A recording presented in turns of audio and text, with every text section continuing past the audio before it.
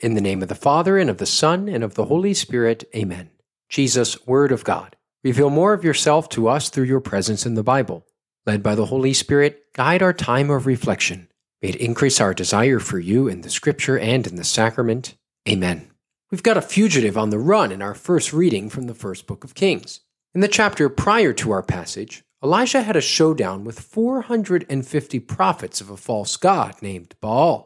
When he proves that their god is false, Elijah kills all of them so that they don't spread the false worship any further. Well, the king and queen get wind of how Elijah killed all of these prophets, and they want him dead, since the prophets of Baal spoke in the king and queen's favor. In fact, the queen, Jezebel, sends a messenger to Elijah telling him that he's a wanted man, which is somewhat comical because if Jezebel really wanted Elijah dead from the start, why didn't she just send someone to kill him rather than a messenger? Anyway, Elijah flees from the place of the showdown with the prophets, which had been in the north of Israel, and travels all the way, the length of the Promised Land, down to Beersheba at the southern part of Judah.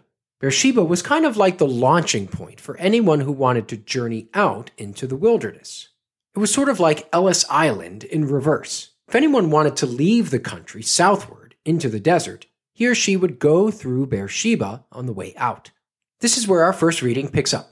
Elijah leaves Beersheba and goes just a single day into the desert, but is so exhausted from his journey and from being a prophet in general that he sits under a small shrub and prays to die.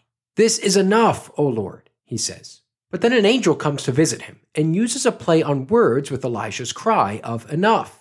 The angel says, "Get up and eat, else the journey will be more than enough for you," although the translation used at Mass uses different words. Nourished by this heavenly visitor, Elijah completes his journey and arrives at the mountain of God, Horeb, which is another name for Mount Sinai. We continue in Paul's letter to the Ephesians for our second reading this weekend. Here, Paul provides a list of vices and virtues, all with a focus towards achieving communal harmony. He also uses the concept of a seal, which we've talked about before on this program.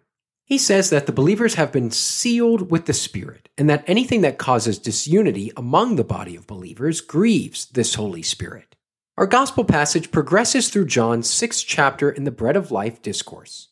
It begins by telling us that the Jews murmured about Jesus, and this Greek word for murmur is the same word that was used for when the Israelites murmured against Moses and God in the desert, when the Hebrew Bible was translated into Greek.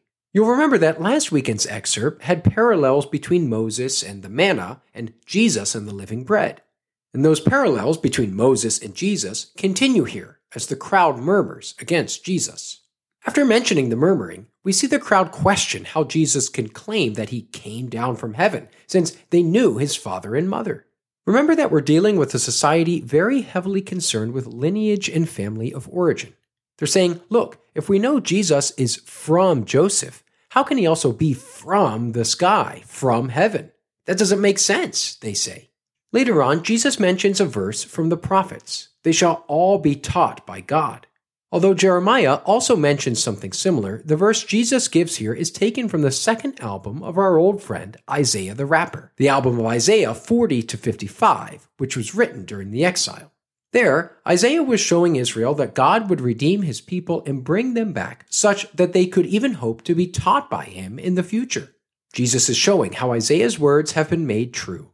Jesus also says that no one can come to me unless the Father who sent me draw him. And this idea of being drawn was used by rabbis to describe being drawn by the Torah. At the time of Jesus, rabbis spoke of how the Jewish law drew people in. And yet Jesus is showing how he is the fulfillment of the Torah by drawing people to himself. Later on in John's Gospel, he'll use this same language of drawing a second time. He says, "And when I am lifted up from the earth, I shall draw all men to myself." So that's it. That's your Sunday setup for this 19th Sunday in Ordinary Time in Year B. May this knowledge of the story behind the Scripture allow you to encounter Jesus Christ in a new way this weekend. In the name of the Father, and of the Son, and of the Holy Spirit. Amen.